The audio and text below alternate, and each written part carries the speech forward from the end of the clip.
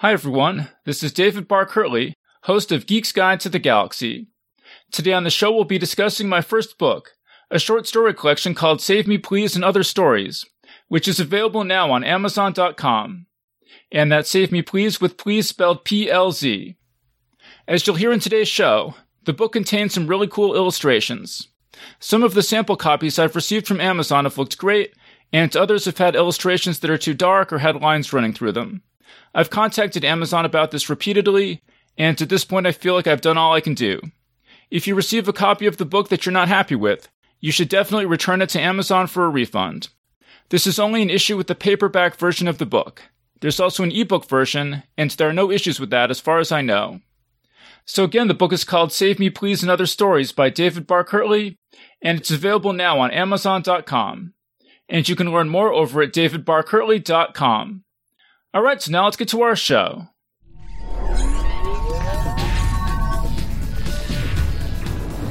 Wired.com presents The Geek's Guide to the Galaxy. And here is your host, David Barr Kirtley. Hello, and welcome to episode 500 of Geek's Guide to the Galaxy.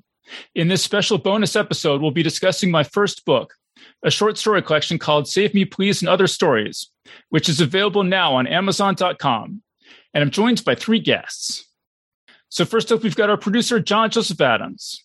He's the editor of Lightspeed Magazine and the series editor of the Best American Science Fiction and Fantasy.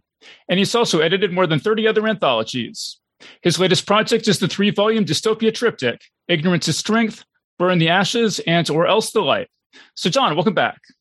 Always good to be here. Happy 500. The next up, we've got Tom Grenzer, making his 25th appearance on the show.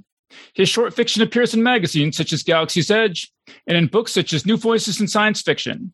He's the author of the business book Think Like Google and the short story collection Intergalactic Refrigerator Repairmen Seldom Carry Cash. And his popular science book How It's Made, written for the Discovery Channel, will be out later this year. So Tom, welcome to the show. Happy to be back. And also joining us today is Zach Chapman, making his 12th appearance on the show. His short fiction appears in Nature, Starship Sofa, Tales to Terrify, Steampunk Universe, and Writers of the Future. And he also edited the book Time Travel Tales, which includes stories by Catherine Wells, Sean Williams, and Robert Silverberg. So Zach, welcome to the show. Thanks for having me back. Okay, so as we're recording this, I have a draft of this book, which is, I think, pretty much final. And so I will be submitting that soon. And so I just sent it to all you guys. So John, just overall, what do you think of this book? How excited about this are you?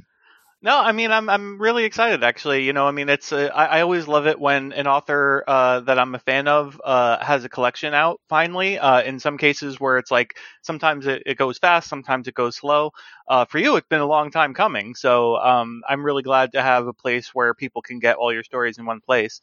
You know, looking over the table of contents and everything, it was like, man, a lot of these stories, I mean, basically all of the stories are like very memorable. Like, it's like you gave us a little synopsis of each one, but I'm like, you know, it was almost not even necessary because it was like your stories are so distinct.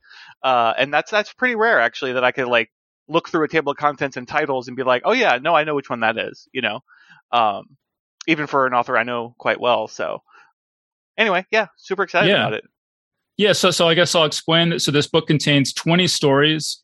And it's stuff that I published, you know, starting when I was in college and going up to the most recent things I've written, which are, you know, about 10 years ago now. So between the ages of sort of 21 and 33 is when I wrote all these stories.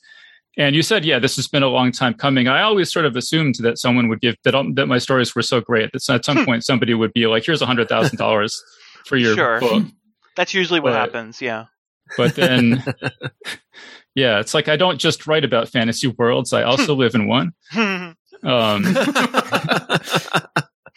But yeah, so then it had been about 10 years and no one had made an offer like that. So I started considering other options. And so then there was this sort of precipitating event for this collection, which involves Tom.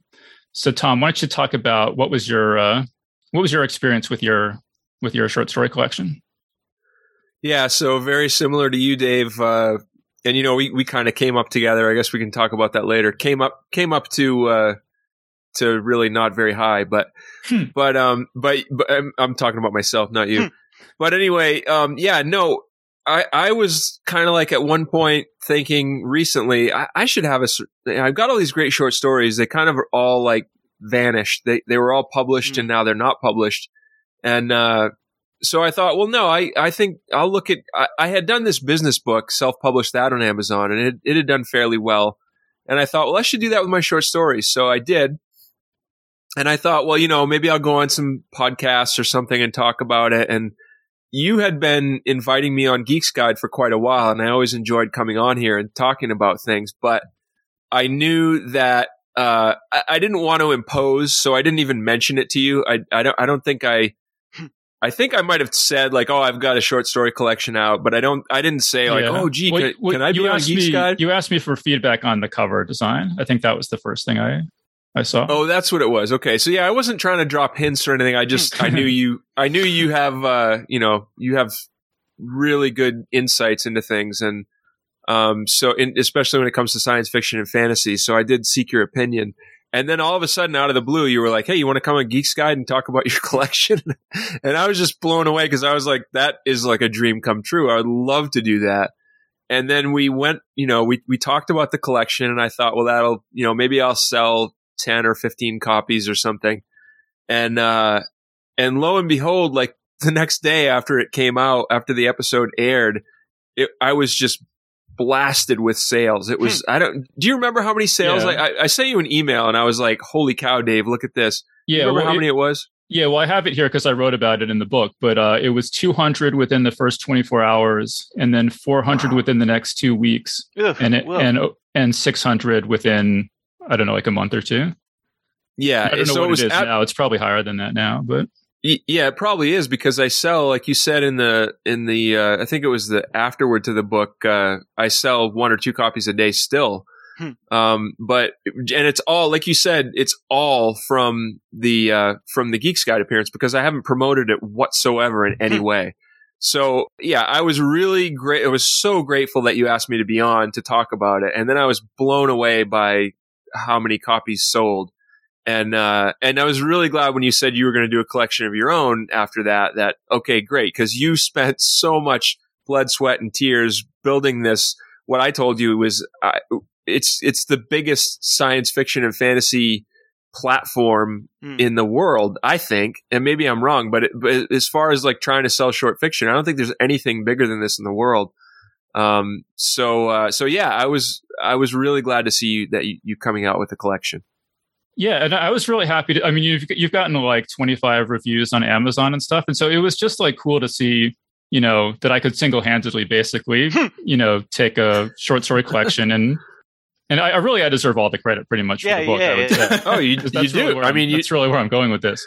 But you're joking, but there's no way I would have sold even, I don't know, like 5 copies. My mom is dead, so she wouldn't have bought one. But no, I don't think I would have sold anything without Geeks Guide for sure. Yeah, so it's just like that's kind of a dream come true for me that I could, like take a book and make it just sort of like a success, kind of all on its own. So that's been really cool. And so yeah, and then I was totally flabbergasted that happened. Like you, Tom. I thought, oh, maybe he'll sell 20 or 25 copies, maybe like best case scenario, So yeah, so that's all been cool. And so then yeah, and really, my parents were like, okay, you have to do a collection now, And I was like, I don't have time. I do this podcast every week. I have no time to do anything. But I was like, all right, well, I'll take December off. I took 5 weeks off. That was supposed to be my vacation. I basically spent the whole time working on this book, which maybe I can go into in a bit how much more time consuming than I expected it turned out to be, even with various people spending a lot of time helping me out with it too. But I want to get Zach in here too. So Zach, kind of just, you've seen this final draft and everything, kind of what's your reaction to this? Yeah, book? Well, overall, obviously super impressed. And you had invited me on, and I had remembered, I thought, I'd read maybe 3 of these stories, but it turns out like I think I'd actually read maybe more than half a dozen of these. And I was getting this this super weird nostalgia because, I had read a lot of these John Joseph Adams anthologies, I don't know, a decade ago. Mm-hmm. And also, year 1, maybe 2 of Lightspeed I was reading back then. And I don't read nearly as many short stories as I used to. So this was I was getting this weird nostalgia, and I was like, oh man, this is I could tell where I was. You get those these weird memories of oh my God, I remember reading this in my old apartment, living in San Antonio, right after I graduated college, or maybe I was still in college reading the Skull-Faced Boy in the back of The Living Dead, that first one. And then I don't think I ever read that sequel, but then, I read it for the show. And yeah, it's just, so I had an interesting reaction to it. I obviously, I'm very excited about it. But I had familiarity with quite a few of these stories. Mm-hmm. Yeah, and it's obviously it's really nostalgic for me too, going back to these stories, because as I said, I was 21 or so when I wrote the oldest of them. And then also one thing that's really cool about this book is that a lot of these stories were published in magazines and websites and stuff that did really nice art for the stories. And so I was able to get permission, thankfully from all 13 artists that I reached out to, I was able to get permission to include the art in the book. So this book has just amazing art. I can't think of any short story collection that has art like this. I'll go except along maybe with it's that. maybe It's stunning. I was so I hadn't seen much of the art, or I think I read a lot of these. You just emailed them to me or whatever, but I was blown away by the art. I was just so impressed. You're right. It's so cool to have a short story collection have art like this in it. Yeah, and it always just because I when I was a kid, I was really into writing and I was really into drawing, and I sort of at one point I had to choose, and I went with writing, but I've always really been into drawing and art and stuff, and I always just was so excited when they would do this artwork for my stories, and especially magazines like Realms of Fantasy that would do just these beautiful full color, full page illustrations for the stories, and I always loved those so much, and then I was always really surprised that other writers, they would have stuff come out in Realms of Fantasy and they wouldn't put the art up on their website or anything, and I feel like I'm saying, I can't even think of any other short story collection like this where there's, where they've taken the art from all the different stories from all the magazines and websites and stuff over the years and put them all together with the stories in the book. If anyone can think of an example, but it just surprises me more people don't do that because the art's already there. Well, I think part of the issue with that is probably just when it's a publisher doing it, they're thinking oh, well, the rights are going to be hard to wrangle, or the artist is going to ask for X amount of money that we don't want to spend, and if they're an established publisher, even if they're small, they don't want to ask for it for free or anything. Whereas if you're just a guy who's self-publishing a collection and it's they did this art for these stories already, maybe they would be more willing to just let you use it for this collection. Maybe you'll end up selling a ton of copies and they'll be oh, I wish I had asked for some money for that, but I don't know if you did pay the money, but yeah, anyway, that's what my thought is logistically it's another layer of complexity to a book. No, all the artists said go ahead. I didn't pay anyone anything. If the book is if it's a huge success, maybe I'll come back to them and be hey, I'll spread the wealth around. But here's a nickel.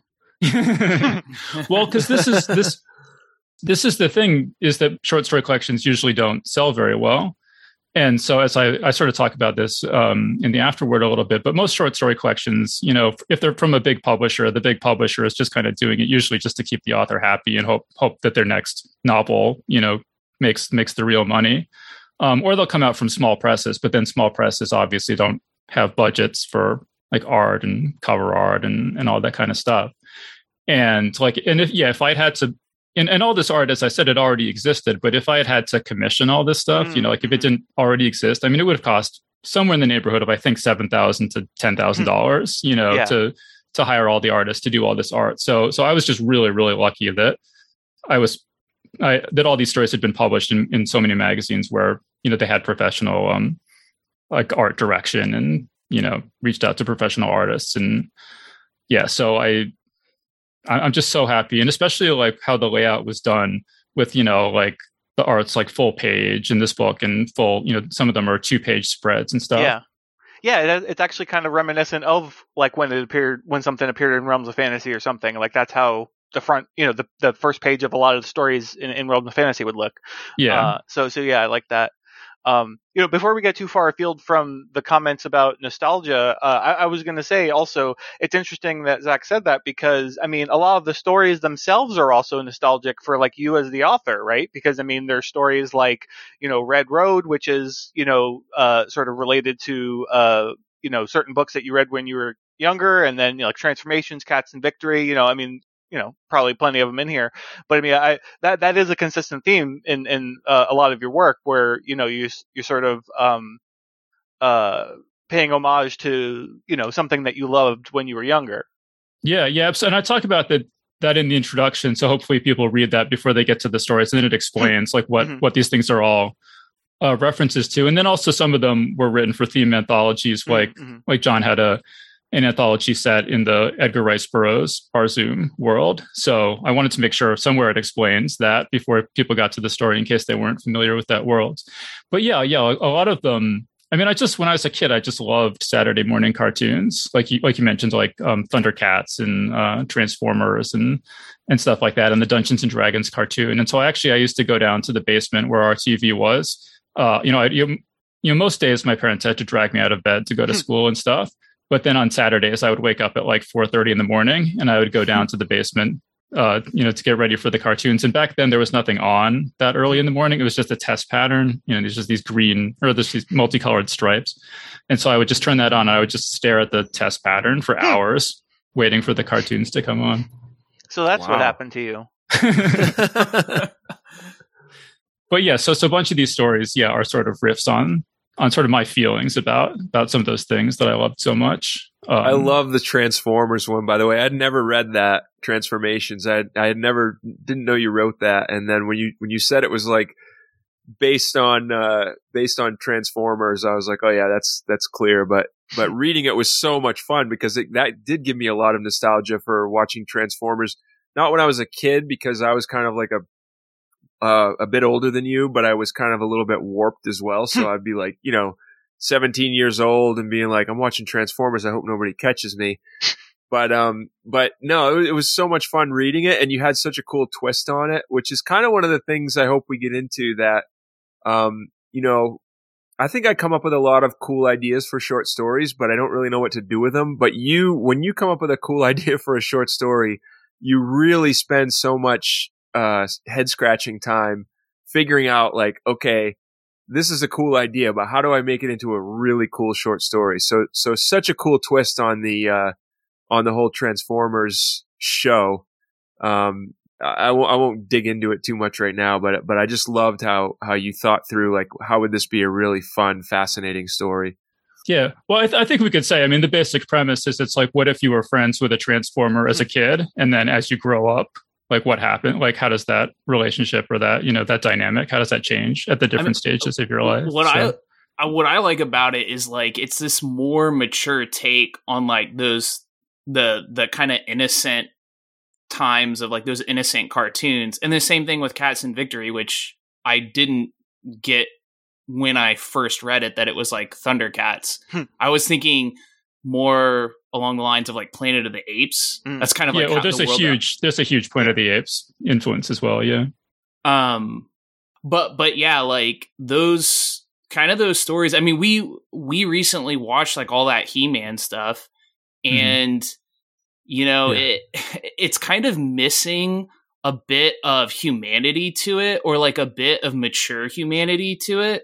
And so that's what I really like about these stories, is that you're still getting like those fun, like all of the building blocks that are really fun about those Saturday morning cartoons, but then like the maturity of like, and I'm not saying like maturity like the Transformers 2007 movie was like, not like that, it's more So there's more meat to it. It's, you're dealing with actual themes instead of just you're digging into the existential side of it. Like I loved how it was like, what it was all about the transformer being able to transform from a vehicle into a robot, but then it was also about the kid, how he goes through these transformations, this big transformation in his life.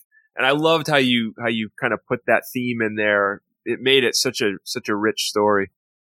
Yeah, thanks. And I just want to mention too that each story has an author's note, and part of the reason this book took so long to put together is because I was like, I'll just write a 2 or 3 page author's note for each story, not really thinking like, when you do that for 20 stories, that's a lot of writing, So it's like 18,000 words or something of commentary that was just written specifically for this book.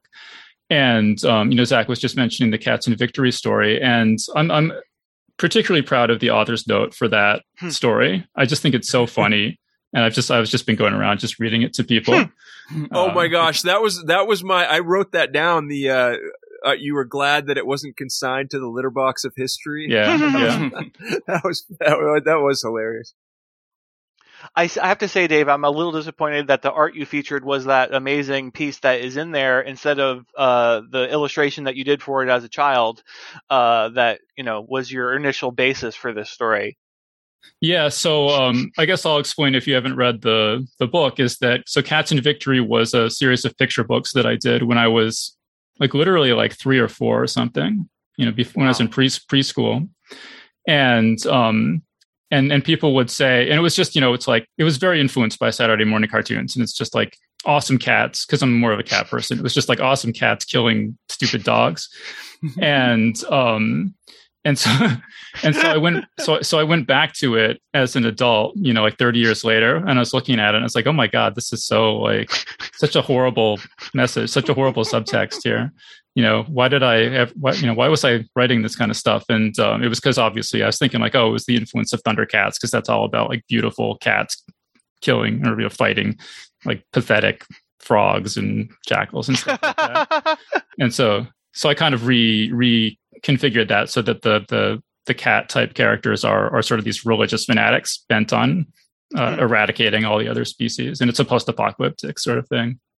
But also the other funny thing is that when I was a kid, I would make these Cats and Victory picture books sort of, and then I would make action figures and sell them to my friends in daycare, and it eventually came out that that some kids were skipping lunch and they were spending their lunch money on my action figures, and so then the school shut me down and they said I wasn't allowed to sell stuff in school anymore. So all that stuff's in that. Yeah, go ahead. I love that story. I'm blanking on the name, but there's a female author from the 1950s or something who wrote all these I want to say Henry Huxley or something like that. Oh, yeah. That's not it.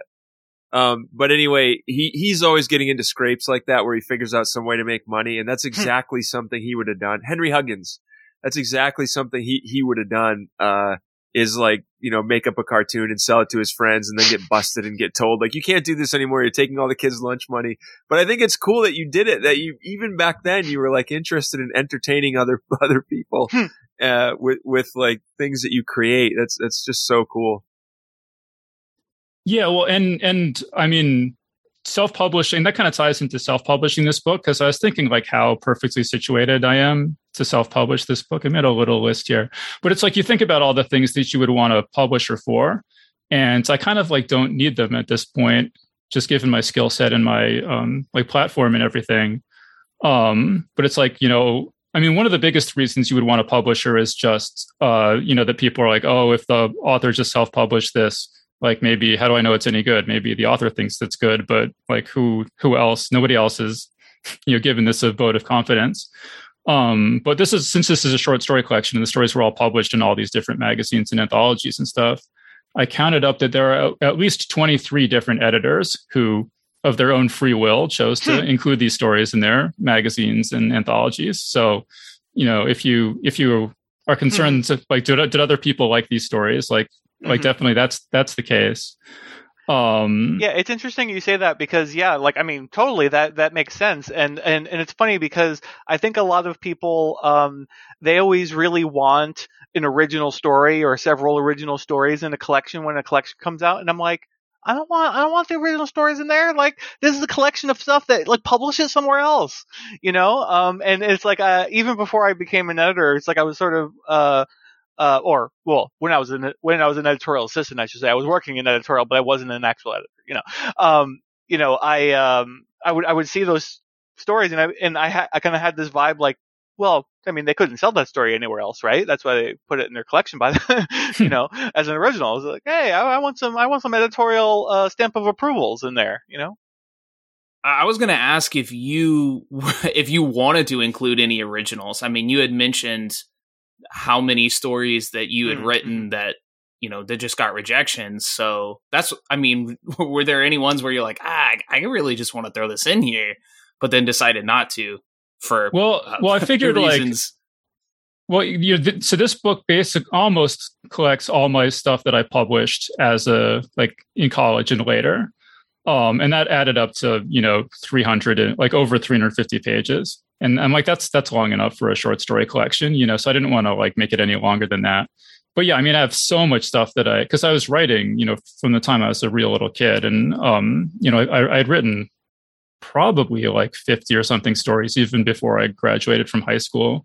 So I have this massive backlog of material, and most of like the stuff from high school, like, a lot of it I probably wouldn't publish at this point, but a lot of it I think is really good. But I was kind of thinking, well, if let's put out this book, and this will be like, kind of like all the published stuff, you can have it all in one place. And then if people like this, then I mean, I would try to maybe put together another book where it's like the stuff I published in high school, a lot of which I think is really, really pretty good. And then stuff that I wrote later that didn't get published, but easily could have. Like there was one story I was just, in the process of putting together this book, I was looking through all my rejection letters. And there was one story where, and I'd forgotten about this, but I had sent it to this big magazine, and the editor had said like, oh, I want to buy this. I just need to run it by the owner of the magazine. And it sounded like just, a formality to me. I thought I'd told the story, but then he came back and said like, oh no, the owner doesn't want to include it. But it's like, okay, well, that's a story that at least, one professional editor thought was good enough to put in the magazine. So it's certainly good enough to put in my, sort of backup, my second string collection. So yeah, that's what I would. You should call it second string stories. I think Joe Lansdale has one called Bumper Crop, which I thought was funny, and he did that one after he did like it was High Cotton, and it was High Cotton, and that was like his best stories, and then he did Bumper Crop, which I actually like more than High Cotton, and that's just like the leftovers, and it's like not nearly as thick, but Tobias Buckell had a collection. I forget the title of it, but it's like the premise is it's all these stories that didn't sell, and then he has a little essay about like why this didn't sell and what he's learned subsequently, and it's intended for writers to sort of help you understand how to make your writing more publishable. So I mean, definitely there will be another collection if this does well. I could definitely put together another collection that's pretty much, I think, pretty close to as good as this one. Or at least like if you liked this one, you would probably like the other one. I would like to chime in on the quality of the stories because, because I think, I've always kind of thought of you as a writer who, and we were at Clarion together, and we both went to Colby College, although not at the same time. But then we hung out a lot after, when we were both still trying to kind of break in and make sales. We kind of made a point, even though you lived in New York and I lived in Maine, we made a point to hang out once in a while and visit each other. And I've always kind of thought of you as a really hardworking writer who just doesn't let anything see the light of day unless it's like really awesome, which I think also makes you less prolific because you have such a high standard that like you're not going to let anything out versus me where I'm like, that's good enough. I'm going to kick that out the door. And which is why people like, I saw Fred Ollinger, another Clarion student at the same time as us. I saw him comment recently on one of your posts, I think about this book, where his only comment was something like, you're such an exceptional writer.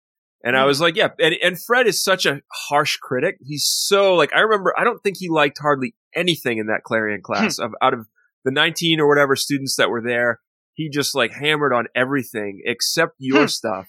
And he's still to this day, like for him to like come back and comment like, decades later, yeah, you're such an exceptional writer. And I'm like, that's just because you spend so much time like thinking. And I remember you telling me this, like, well, if you're not satisfied with the story you're writing, it's probably because you just haven't thought it through enough. And you really do spend a lot of work thinking things through. And I think it does make you slightly less prolific, although you are more prolific than I am, but it makes you slightly less prolific than I would want. Just because, but it's like a trade-off, right? It's like, well, your stories are so good, I want more of them. But then it's like, well, you can't have more because if you just were like churning these out all the time, they wouldn't be as good. So I just wanted to throw that in. If anybody's listening is wondering, like about the quality of the stories or whatever, it's exceptional. Everyone is so well thought through, and everyone is so full of surprises, and just treats the subject matter as well as it could possibly be treated. So. Well, and like Dave was saying, all of these stories sold to professional editors, and I think I was just counting. I think I published originally like 6 of them, at least 6 of them. Maybe I'm missing one, and then I reprinted several of the other ones. So wow. Obviously, like I have edited a lot of anthologies. I've had Lightspeed going for 10 plus years, and all kinds of things like that. And so it's like, if you trust my editorial opinion on all of that stuff, then you should trust that Dave is a good writer. Yeah. Well, and John was such a big, part of my life and my career, as I say, that I actually included a little like second introduction just about how I met John. Yeah. So John, what was your take on that? Oh, that was just really, that was very touching, and like, the book is partially dedicated to me as well. And so, it's just nice that, that sort of, that our sort of, friendship, made such a big impact on your life, not just as a friend, but also, as a writer. It was really cool to sort of revisit that through your, your little introduction. Well, and I just figured like you show up, your name pops up in so many of the author's notes for the different stories. Yeah. It's like people are going to be like, wait, who is the, I was like, I have to just explain like how we met so that people are like, right. Like they know who I'm talking about, whether like that this guy shows up over and over and over again. And right. Yeah, I remember when we first met at the SIFWA meet and greet thing, or the Mill and Swell as they called it.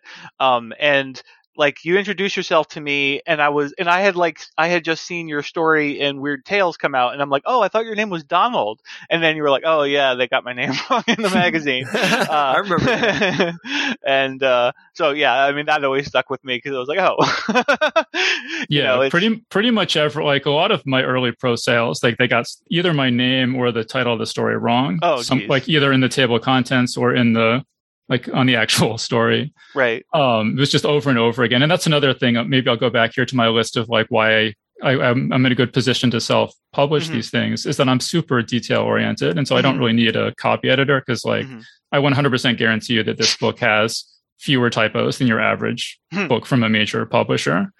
Yeah, I haven't found any. And I think I read one of the slightly earlier drafts from like a couple of weeks ago. Mm-hmm. Yeah. So like there's totally the copy is clean. Oh, I have, thanks to John, I have professional experience writing book jacket copies. So yeah. I can do that. Well, and also the author notes too. Like you wrote the author notes for some of my anthologies. Yeah.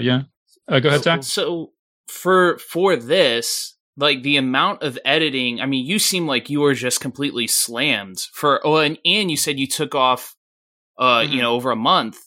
So I know that these were already edited, but were you, and that you had to write about 18,000 words or however many words that you wrote for the notes and the intro, the 2 intros. I'm wondering, did you do any other edits, like other than, well, you would have to edit those notes, but then like aside from like line edits, did you do anything kind of substantial to these stories? Did you feel like These are like some of them over a decade old, right? Where you I want to do more than just a line. I sort of like revised all the stories. Like I didn't, so I spent a couple of weeks doing that. Yeah. So I reworked a lot of the sentences and, word choices and punctuation and stuff like that.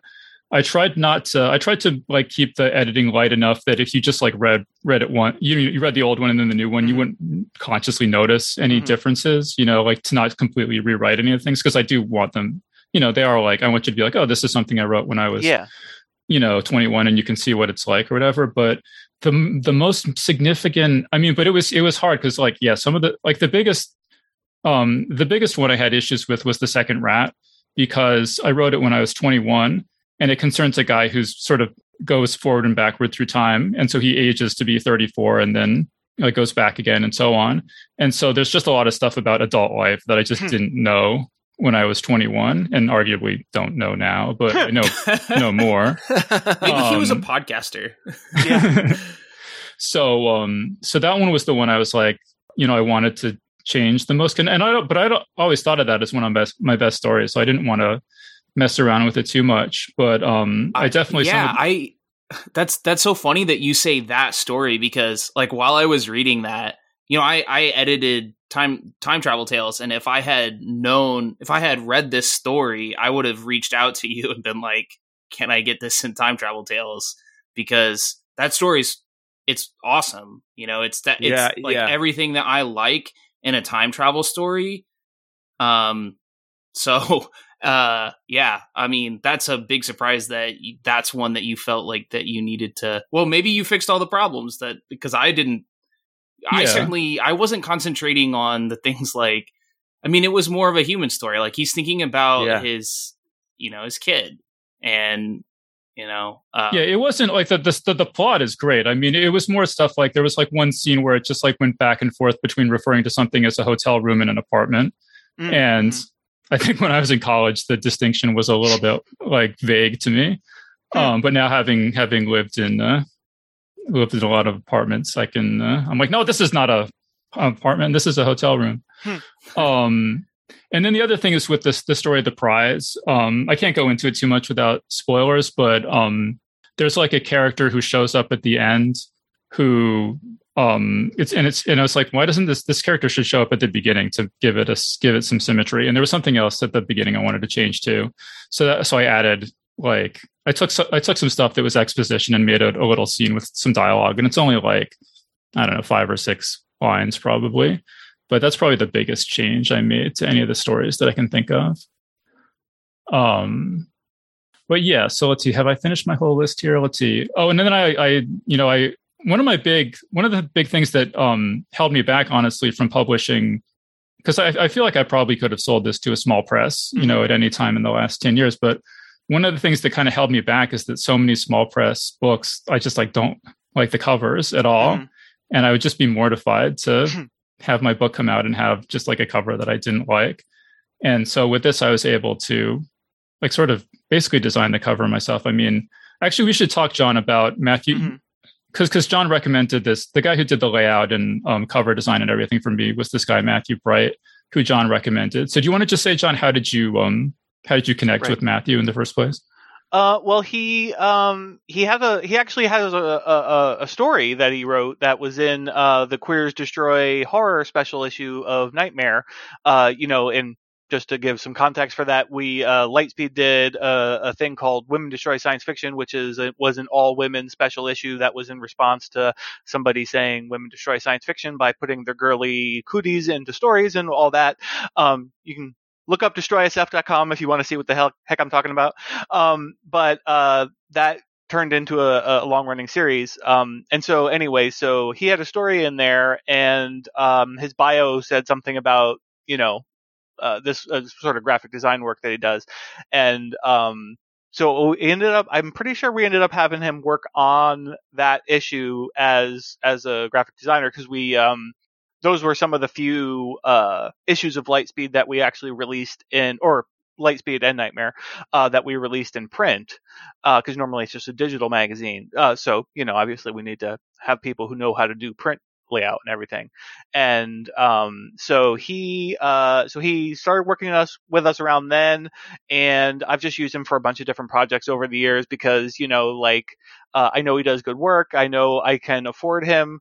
So yeah, I mean that's how it's been, you know, for years and years, and he stays stays consistent and available, so it's nice. Yeah, and if you want to check out his website, it's inkspiraldesign.co.uk. But so I had this sort of specific thing I wanted for the cover. I think I might have. Did I send that to you, John, and say like, could you do this or? Yeah. But basically, so the collection, I felt like I had to call it "Save Me, Please" and Other Stories. The only other title that I thought would work well for a collection was The Skull-Faced Boy and Other Stories, but then I felt like that sounds too much like it's all horror stories. Mm-hmm. And so I was like, okay, I'm going to go with Save Me, Please and Other Stories. So I want the cover to have something to do with Save Me, Please, which is the story sort of, not to give too much away, but kind of about a character who kind of gets trapped in a video game sort of situation. And so for years, I had this idea for an illustration for it where the main character would be kind of floating in the air and with her arms kind of outstretched. And it would almost look like she was crucified or like being, dissected on a table or something, like that kind of pose. And then, she would have this sort of haunted look in her face. And then there would be like kind of lines coming out of her hands leading to a sword and a wand. And it would kind of look like the whole thing would kind of look like a character sheet, because it's like a fantasy role-playing game in the story. And so I was like, okay, and I always thought like, oh, that's what I would want for the cover. And then I sit down and try to like actually do that. And I was like, okay, none of this doesn't fit at all. Like where are you going to put the title? Where are you going to put the author's name? Like it needs to be like way more compact than that. And even just like fitting in a character because I'm like, okay, it has to be a character holding a sword and a wand. And even just getting those simple things on the cover was surprisingly difficult. And I got to the point where I was like, okay, I see why so many of these small press books have kind of crappy covers, because it's really a lot of work to get something that doesn't look bad. I mean, I spent like basically an entire week and a half or something, just like with Matthew kind of going back and forth on the cover, trying different things. But I had made this little mock-up of and so the idea I had was, okay, what if she has her arms crossed in front of her? And then you can kind of get the person and the sword and the wand into this computer screen, because I want it to be, she's on this computer screen. And so we went through all these iterations, and, you know, it was to the point where I was like, you know, okay, now move this down 10 pixels and make this 10% more green and all this kind of stuff. So if you don't like the cover, it's totally 100% my fault, like, you know, because I micromanaged everything about it so much. But like the thing I liked about it is that I wanted it to convey like that the book has fantasy stories and science fiction stories and horror stories, and that it's kind of like fun and funny too, in addition to being horrifying. And so you have this figure on the cover with holding the sword and the wand, and then she's on a computer screen, so that kind of gives you the science fiction vibe. And then there's this sort of stylized spider web in the background, so that kind of gives you the horror vibe. And then she kind of is done in sort of a cartoon style, so that gives you the sort of the cartoon stuff and the sort of fun adventure kind of stuff. So I think that like if you know, I think the cover does a good job of conveying the sort of mood or the nature of the stories inside the book, which I think is what a good cover ought to do. There's one thing I want to add to that you didn't mention, surprisingly, because you went into a lot of detail there. The typography is very, very well set on that. There are a lot of professionally published books that don't have nearly that kind of craft on laying out type. I'm a failed graphic design student. I dropped out of graphic design, but I still do a lot of I do lettering, which is not nearly as difficult as typography, like laying out a cover. But that is something that was so impressive to me, the way he worked those words together, "Save Me, Please," and that the different angles and how readable and how bold it is. It's just Yeah. That's really cool. I mean, you were talking a lot about the illustration itself, and I was blown away by the typography. I gotta say, Zach, that was all me. Not to brag, but because this is all happening over Christmas, and so Matthew's like, okay, I'm going to be away from my computer for the next 48 hours or something.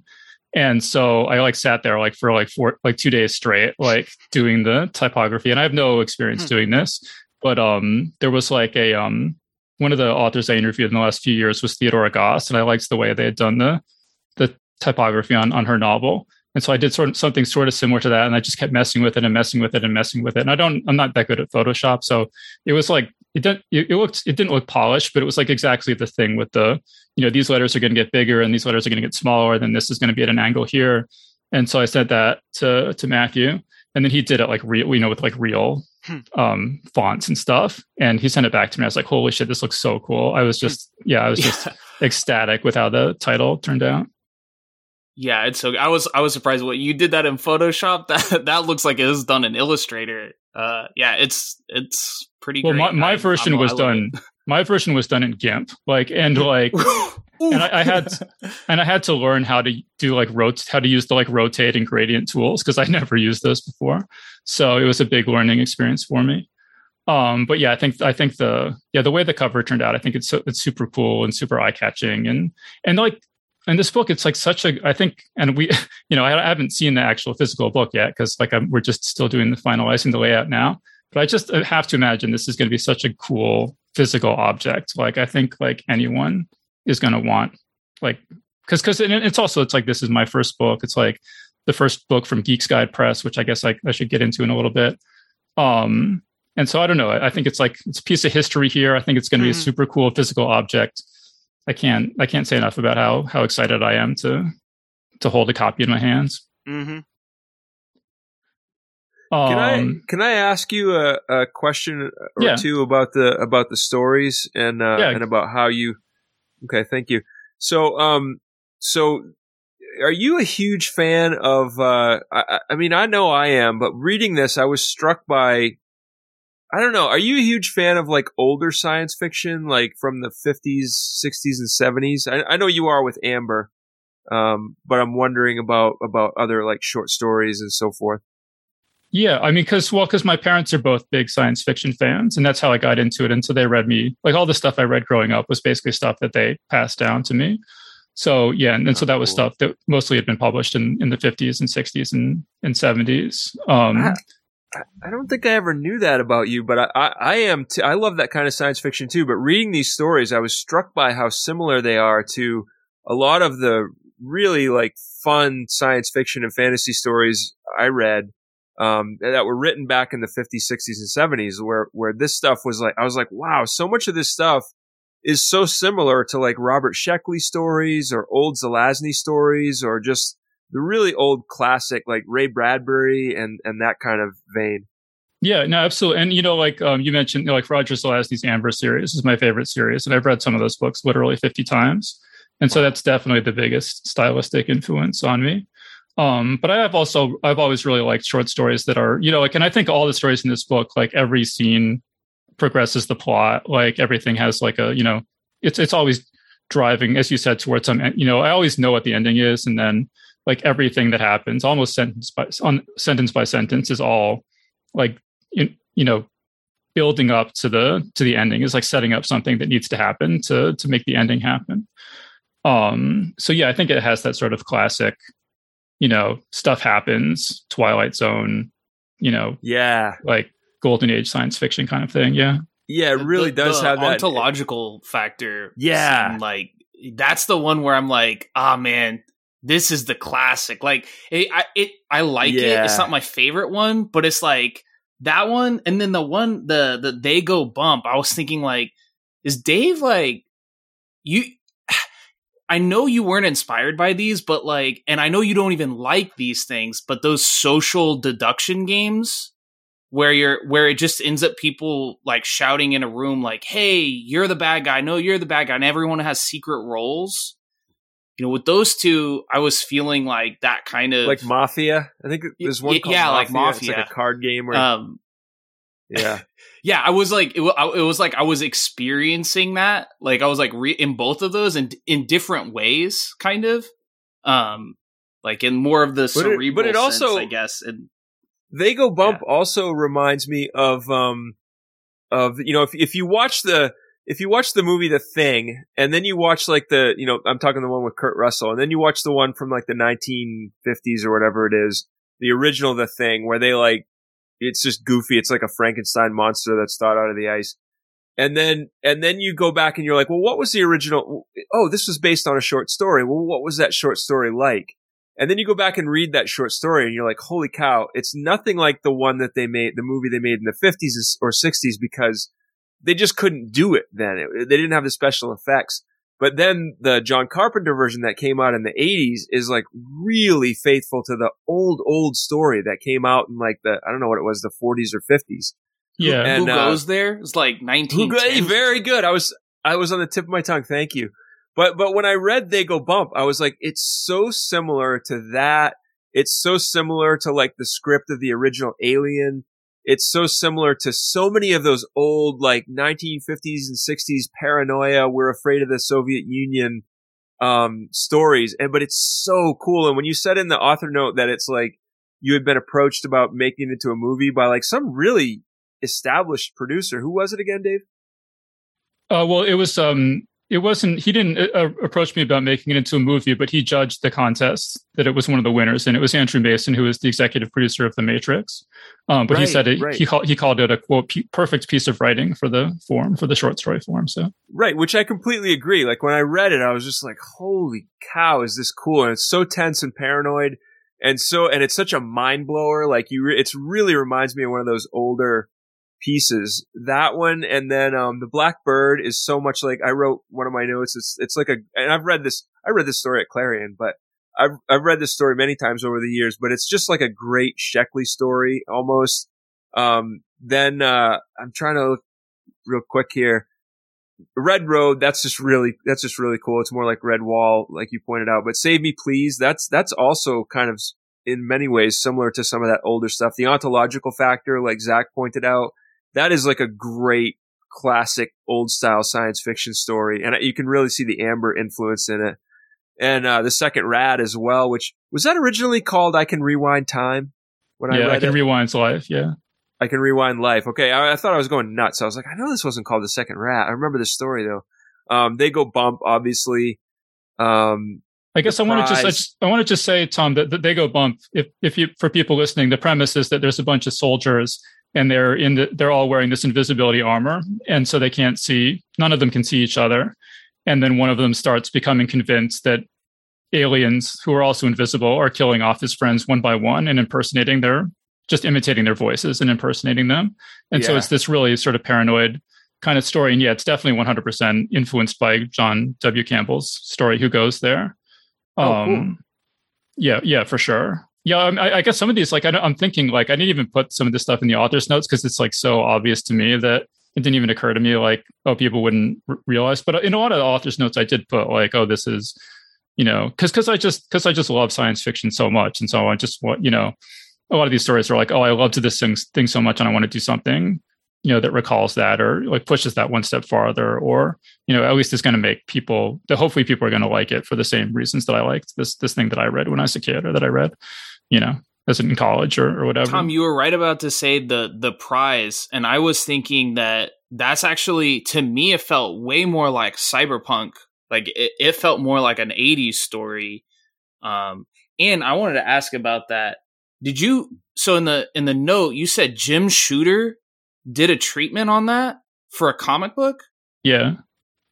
For a movie. So did you get to see that treatment, or was there any panels or any kind of like pencils or anything like that?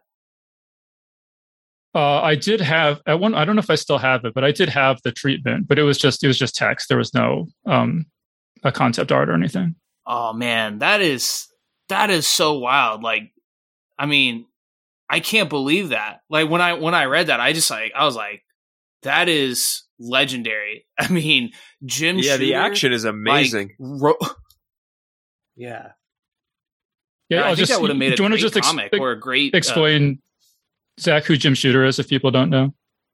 Okay, so Jim Shooter was the editor of Marvel after, I believe it was right after Stan Lee, and he was an editor probably from the mid 70s to the early 80s at Marvel, and he started writing comics when he was like literally like 13 years old. He's a legend, like a legend in comics fandom. So, oh wow, yeah. So him having anything like having to, done a treatment on your work is like, man, that is like completely mind blowing. And he still, I think he created he created some newer stuff as well. Once he left Marvel, he went on to make Valiant, I believe, and then I think he sold that eventually. He's not the publisher there anymore, but yeah, I mean, he still works. He's still a comic guy. It was super cool because there was this thing called the Phobos Fiction Contest, and there was a woman, Sandra Schulberg, who's a Hollywood producer, who kind of she started a company and started the contest. And so they were very well connected. And so the idea was kind of to, have this short fiction contest and then take the short stories that won and try to turn them into movies and video games and stuff like that. And so They Go Bump was one of the top three winning stories the first year.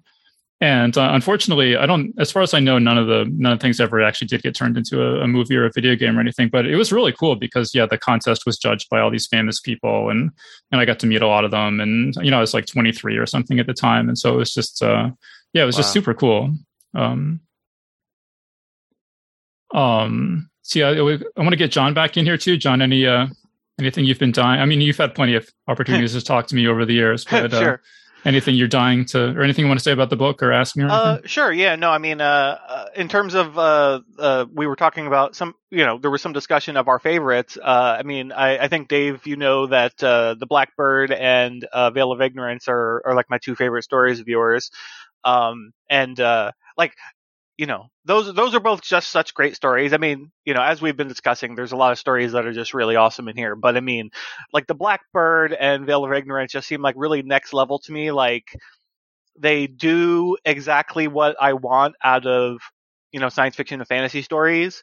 Just like they're so complex and like well thought out and, like it's like I get like a complete emotional experience reading the thing, and my mind is being sort of every brain cell is being sort of agitated and in a good way, because it's like there's so much going on, and it's like I was actually just getting chills just thinking about some of the moments of the stories. So yeah, I mean those stories are just like the top tier for me. Oh, those are two of my favorites also. I meant to say that the Veil of Ignorance, that's the one where a group of friends experiment with the mind, the alien drug where they don't know who they are. So that was the one that I meant to pair with They Go Bump. Sorry, I screwed that up. But yeah, the Veil of Ignorance, that's the classic one for me where I was like, oh man, like you don't know who you are. Like it's so confusing. And to me, that's the game where you're playing like, Mafia or Secret Hitler or whatever. Okay. I can see that. I wrote a note in there that it was like that one also is like a Lost Sheckley story. It was so much fun.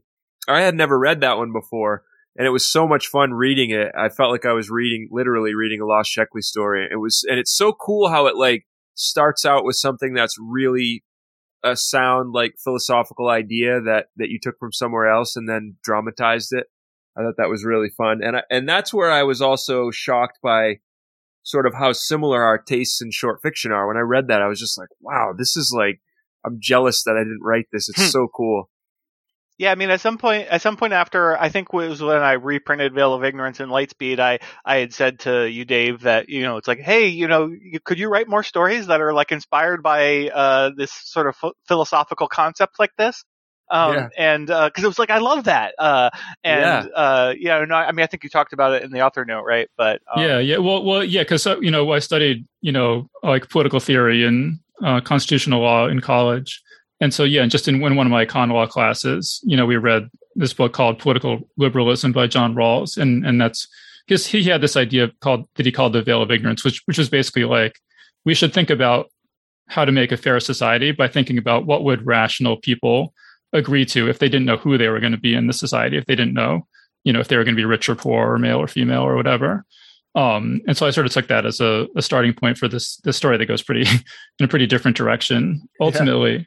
Yeah. It's interesting. You were saying that you built like every story, you knew where it was going. And with that, it was like the things that happen in that story, it's not just the concept. Like it is, I feel like a lot of writers would have been like, all right, this is a cool concept, and then I'm done. But shit goes down in that story. I don't want to spoil, but it's fucked up. And it's like not what you're like, oh no, I'm a rational person. This is not what people would do. And it's like, nah, people are idiots, and they would do this shit, They like it would awesome. It would go down like that after these last couple of years. I'm like, yeah, this is how exactly this would go down. Yeah, all you people out there listening to this, you're a fucking idiot. You should buy this book. And subscribe and like. Well, present company accepted, including the listeners. They're accepted as well. It's the other people who don't listen to this show. Let me just say though that because so I came across that idea in class in 99 or 2000 probably, and then I didn't write the story until 2003. So I was thinking about it for 4 years or something before I wrote it. So yeah, like. And that's like Tom was saying, like that makes you less prolific if you spend 4 years thinking about a story before you write it. But, sometimes you just have to think about something for that long for all the pieces to fall into place. And, although actually the end, as I say in the author's note too, though, except then I came up with the new ending in one day. So maybe I could have saved myself some time somehow, but. I mean, that timeline sort of works for Ted Chiang, right? I mean, so he famously sort of is a very sort of ponderous writer where, he likewise spends a lot of time thinking about all these stories. And so, his output is very low, but then it's like, everyone's an event when it comes out. It's like, oh, yes, new Ted Chiang story, like that kind of thing. And so it's like, I mean, you're in good company. Yeah. Yeah. And I agree with John as well, where he says like, I missed that part in the author note apparently, but where he told you like, hey, can you write more stories that are based on philosophical concepts? And I agree with that. Like you made a comment, I think you titled the podcast episode where you talked about my short story collection. You titled it "The Best Science Fiction Humor is Existential." And I would argue that the best science fiction and fantasy stories are existential, that they have to show us something deeper about ourselves. And your stories do that. You spend the time, like I said, with, transformations. You're like, well, no, it's not, it'd be cool to write a story about a guy who really has a friendship with a living car. But let's think about like, what does it mean? What is a transformer? Like, what does the word transform mean? And like dig deeper into like, the robot ends up saying, no, you're the real transformer. Like you're the one who's actually changing here. And, that to me, it's so cool the way you take every one of your stories over into that existential realm, into like, no, we're going to really examine what this can say about us, about the reader, which is really, it really makes it all like kind of pull the reader right into the story, which I just love. Yeah. Well, yeah, thank you. And I mean, that's what I've always loved about science fiction is the thought experiment aspect of it, that you enter into this space where the rules can be different, and then what can you learn? What can you discover about yourself or about humanity or whatever about changing the parameters and seeing what comes out of that. And so, so I think people who don't read science fiction, oftentimes they think that it's about aliens and spaceships and stuff. And like, obviously I love aliens and spaceships, but the heart of it to me is the thought experiment. The like, what if things were different? What would that mean? And what can we learn from seeing things from a different perspective? So yeah, I totally agree with that, Tom. That's cool. Although I have to say, with the skull-faced boy, I'm kind of like, I understand why it's horror, because I'm like, I don't want to see stuff like that about myself. But it's terrifying. It's really horrifying to think like, what if you became a zombie, but some people who became zombies kept their intellect, and what kind of conflict would that set up, and what would you choose? And that kind of thing. You know, I understand it's horror, so it has to kind of ask questions that are maybe a little more painful or a little more, you know, horrifying. But it works in that sense too. It's a really fun story. You wrote that. Did I read that also at Clarion, or was it shortly after Clarion? It was after. It was right after I graduated from college that I wrote that. Okay. So yeah, like a year or two after Clarion. Okay. Am I like one of the characters in that story? I don't want to be like egotistical, but it sounded like you're like, oh yeah, he drives up. You know, you live in Waterville. That's your hometown. I'm like, well, that's my hometown, and I'm sure not, but well, I was gonna say, because Colby's in Waterville, so I lived there for 4 years. So it wasn't necessarily all about you, Tom, but I don't know. I never thought about that before. Did you make friends with anybody else from Waterville though? Because most Colby kids don't. They kind of I don't think so. I don't think so. So probably like the idea of someone actually living in Waterville. I probably did have you in mind, at least to some extent. Yeah. Interesting. Interesting. Yeah, I never actually thought about. I'll have to think about how much of you is in that story. But I did want to say too that I mean I have the stories separated out, and I've so it's like fantasy stories, science fiction stories, and horror stories, and I can't really think of other collections I've seen that have done that. Mm-hmm. But I really just wanted to do that mostly because like I've had some people have really strong negative reactions to some of the stuff that happens in the horror stories. So it's like, all right, well, I'll put those in the back and they're clearly labeled horror. So, it's your own fault if you go wandering back there and, it's not like it just pops up in story number 3 in the collection or something. But as a reader, I appreciated that because I really don't like horror. Horror really terrifies me. It's supposed to, but I don't enjoy that. And, mostly, although I have to say the Skullface City, I didn't take that as horror. And I have to say, I love Stephen King. I don't really consider him horror. I think the first time I actually read a book by him, I was like, oh, it's not horror. It's an adventure story. But it's kind of like The Hobbit or, Lord of the Rings or something, but set in the modern day. And I felt like the Skullface City also, to me, was not necessarily horror. It was a really cool twist on horror where you had this character who's supposed to be the antagonist, who he's actually the protagonist. And when you start reading about him more and more, you start really siding with him, which was a fun experience. I didn't take it as like, I wasn't horrified by the story. I was more kind of intrigued or pulled along. Cool. Zach, any other questions for me? I was wondering if the family tree story, I mean, that's like maybe a little bit less of like a thought experiment.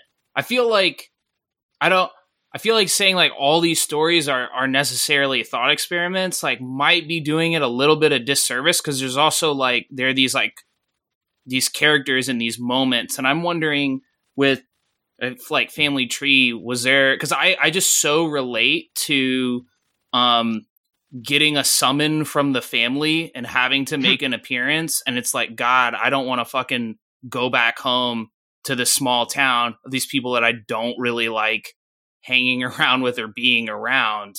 I was like wondering like, what, well, I mean, like where, like, what was the inspiration there? Did you, I don't know. I just found it super, relatable. Yeah. Well, so the premise of the story is that there's this magic tree, and every time a new member of the family is born, it grows a new limb for that person to live in. And then there's this rivalry between sort of the two like sides of the family that gets increasingly like blood feudy kind of. And that's not really autobiographical at all. I mean, I'm an only child and I have a really good relationship with my parents. And I don't know if I mentioned, but my dad actually did the layout for this book, like before we handed it off to Matthew. So no, that's all kind of out of my imagination. I mean, but like we mentioned, like the Amber series, which were my favorite books growing up. It's all about this feuding family, and the character has a nasty mother. One of the characters has a nasty mother and stuff like that. And so, yeah, that's not. I don't know if my parents are listening to this or not, but no, none of that is inspired by my family in particular. I'd like to corroborate that. It felt authentic. I've met Dave's. Yeah, it really did. I thought about that too. I've met your parents on a few occasions, and they're very good-natured scientists, and Dave and they just have a really good relationship. And I often wondered, reading through this book, how you managed to, you know, being an only child, being from that dynamic, how you managed to tap into such broad dynamics between like large groups of people in some of your stories. Yeah, I don't know. I mean, at one point I did read like 100 memoirs to try to just understand how different sorts of people had lived. And, you know, it's it was a list, you know, I made, and I read 100 to just, try to understand what different people's life experiences had been like and how they saw the world and stuff like that. I mean, I certainly have had lots of shitty experiences with people, but just not my immediate family for sure. So yeah, like a lot of these stories, you know, like, I definitely drew on sort of shitty experiences I had with other people. It's hard to believe that there are writers who like had shitty experiences with people, and then it turned out to be funneled into their stories. You know, like that's unusual, I think. Yeah, I think I'm the first person to do that. I'm the first person to separate out the fantasy, science fiction, horror. First person to put all the illustrations in, and first person to use shitty experiences from my life in my fiction. So hey, it's really groundbreaking. Well done. Groundbreaking book. I was going to say, I also appreciated the separation of the genres in the book, just because, you know, I like to know going into, you know, the story that, oh, this is this and this is that. And, you know, maybe sometimes I'm in the mood for one or the other. And actually, I wanted to do it in Best American, and I was overruled. So I was like, oh, okay. I thought I was a series editor, but all right, fine. Anyway. I wanted to ask John, is that even common? Because I feel like this may be one of the only times I've seen that. I don't recall a collection or an anthology separated like that. Yeah, it's not too common. I mean, I can't say that I've never seen it, but I can't think of an example off the top of my head where I did. I mean, there's things that do separate the genres like that. Like, you know, for instance, Lightspeed has, you know, stories that we flag as science fiction versus fantasy, so it's not like it's not labeled, it is. And then like the ebook edition, it's like we do have it, you know, like here's all the science fiction stories, here's all the fantasy stories. But I mean, in terms of collections or anthologies, you know, somebody probably did it somewhere, but I can't think of what it is. If anything, I would think it might have been some other year's best that may have done it at some point. I mean, Rich Horton for a while had a series with Prime Books that was his year's best, and it was literally like two different books. So you know, and they were part of the same overall series, so it was like kind of like he was separating them, you know, just that it's like, put it in different books. All right, so we're almost out of time, so I want to get into things quickly. And so one is, I just want to tell this funny story, because as I was coming up with the idea for this panel, and I was talking to my girlfriend, and this was actually on the trip we drove to Santa Fe, and which is where I proposed to her. Because that was where Roger Zelazny lived, and so I like proposed to her in this like mountain where it's like one of the locations from the Amber books.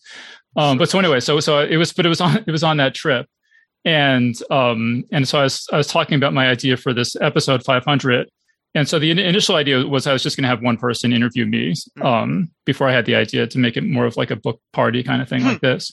But so Steph, my girlfriend, she was like, "So who are you thinking about having interview you?" And I said, "Well, I was thinking either you or Zach Chapman." And she says, "Oh, you should get Zach. He loves you." Wow. Was that before or after you proposed? You're like, maybe I gave the ring to the wrong person. It was on that trip where I proposed to her. So it was just really funny. So I just wanted to mention that. But then before we run out of time, I also want to talk about Geeks Guide Press.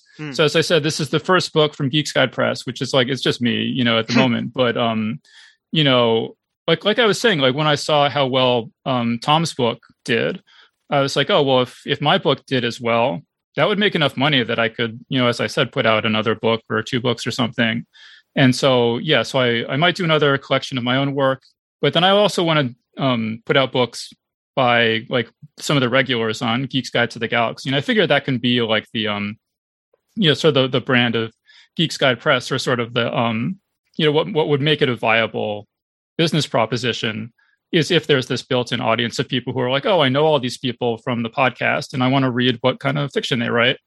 And so the other idea, like if this is successful, that I had in mind was to maybe do like a Geek's Guide anthology where it's like all the people who've appeared the most on the show, and then you would have like maybe their best story, or like that they would select their best story or something. Cool. And then those would all be in the book. And then I thought, like, because I had so much fun doing like the art and cover design and stuff for this, I was trying to think of like something that would make it stand out. We would maybe have like little essays from the contributors, like funny stories about like experiences that they've had at conventions or like on the show or like interacting with authors or things like that. And then also I thought it would be really cool to have like pages throughout the books where there's like caricatures of the authors. So, there would be like 5 people all like, and it's like done in sort of like a Star Trek kind of milieu or something. And then like, so if there were 20 contributors, there would be like 4 pages like that throughout the book where each one had 5 of the people all like posing with swords or like phasers and stuff like that. I think that would be really cool. Nice. And obviously I would have to make a certain amount of money to to hire someone to do all that. But I don't know. Those are the kinds of things I'm thinking about. And I just feel like John and I think like if you listen to this show, I think we have, we know a lot about science fiction and we know a lot of cool people, and I think we have good taste and everything. And so, if you want us to be in a position where we're like calling the shots, because like so many things, obviously John publishes a lot of books, but so many times, I would send John something that I read and be like, oh, this should be published, and he's like, oh, I wanted to publish that, but like, the publisher didn't want to do it. And just like, if we could be in a position where like, we're the ones making those decisions, because I think we're the, like we know the science fiction the best, I just think that would be really cool. So if you like, if that sounds good to you, if you want us to have more ability to get more stuff into print, buy my book. And, again, it's called Save Me Please and Other Stories, available now on Amazon.com. Like the more books I sell, the more I'll, John and I will be able to, get to be able to make those decisions and decide, what else gets published. So yeah, I think that's a great idea. And I have to chime in and say, I don't think you'll be sorry if you buy the book. I was, I haven't read a lot of short stories in the past, maybe 10 years. I've kind of been out of it, and I have to read for work. I'm an editor of nonfiction, and so I have to read a lot. And so when it comes time to like relax, I don't really enjoy reading short fiction. So I was kind of like, okay, well, I love Dave. I'm going to read this. And, you can tell Steph that, by the way, if you want. But I was like, I'm going to read this, anthology. But I was surprised how much I enjoyed it. It was really like every story was a ton of fun. So I think if you do buy it, you're not going to be let down at all. Yeah. Thank you, Tom. Yeah. And I think and I had to read this book just in the editing process. I had to I read it a couple times in one day, each. And I think and that's just the way I write, I think, is that, there's a lot of dialogue, there's a lot of action. There's not really any wasted. I mean, there's never like a scene that's like, you're like, what is this scene doing here? This isn't advancing the story or anything. Like everything is pulling you through the story. And so like everything is pulling you through the whole book, I think. And so like, yeah, if that's the kind of fiction that appeals to you, there's like cool stuff happening like practically on every page. This is the book for you, I think. Oh, and it has something. I mean, if you're listening to this podcast, then pick up the freaking book, because it has everything that, that this podcast is about. Maybe you listen to this podcast because you like science fiction. You don't like fantasy. Well, it's already separated for you. You can just read the science fiction. You can just read the horror if you're a horror nut. Or, like John was saying, you could skip around. Fully endorsed. And one of the cool things about publishing on Amazon as well is that, and which is what Dave is doing, is that there was one of the listeners for the episode where we talked about my collection asked Dave, can I read some of the story? I don't want to spend, any money unless I know I'm going to enjoy it. Can I read some of the stories first? And so Dave asked me, and I was like, well, yeah, Amazon lets you go to the look inside thing on Amazon, you click it. You can read the first 3 stories. So you can read Beauty and the Blackbird and Seven Brothers Cruel, I think probably, which are all really good stories. And I think that will, you can do that for free. So I think that will help you make up your mind. Yeah, and I mean several of these stories, I published in Lightspeed. No, don't tell them that. They have to buy the book. Right. Well, if they want a sample, it's not got all of them. It's only to buy the book if they want to read all of them. I mean, honestly, Tom and Zach are giving you all the reasons you should buy it. Personally, I'm not really a fan of the author or the book, so I don't know that you really should spend your heart. No, I'm kidding, obviously, but yeah, I mean, we've given you all the reasons to buy it all along, and like Zach was saying, I mean, if you're a fan of Geek's Guide, check it out. You got to know where this guy came from after all this time listening to him yammer with all these people. He's smart.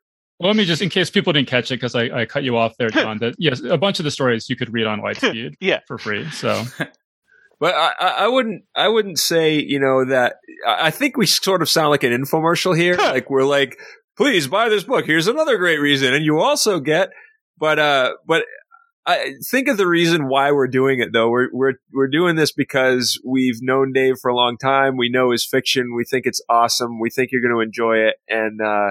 And we think, obviously what a great thing if it did turn into like the Geek's Guide Press, where suddenly there's this like anthology that comes out like once a year or something that Dave and John edit, would be really cool. I almost swore on your show, Dave, which I think is fine, but but I think it would be really cool. So definitely something worth supporting.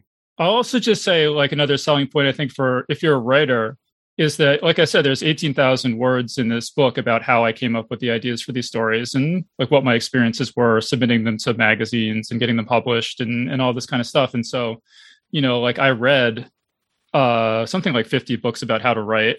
And then you can actually just see like what actual like 5 or 6 pieces of advice actually turned out to be useful to me in my writing, in my writing career that actually, influenced how the stories came out. And you can just read this book and find out those 5 or 6 things and save yourself the trouble of reading those 50 books like I did. It was very insightful commentary, and it made me want to write. It made me want to write fiction. I was reading all this stuff and I was like, oh yeah, I should try that. That's such good advice.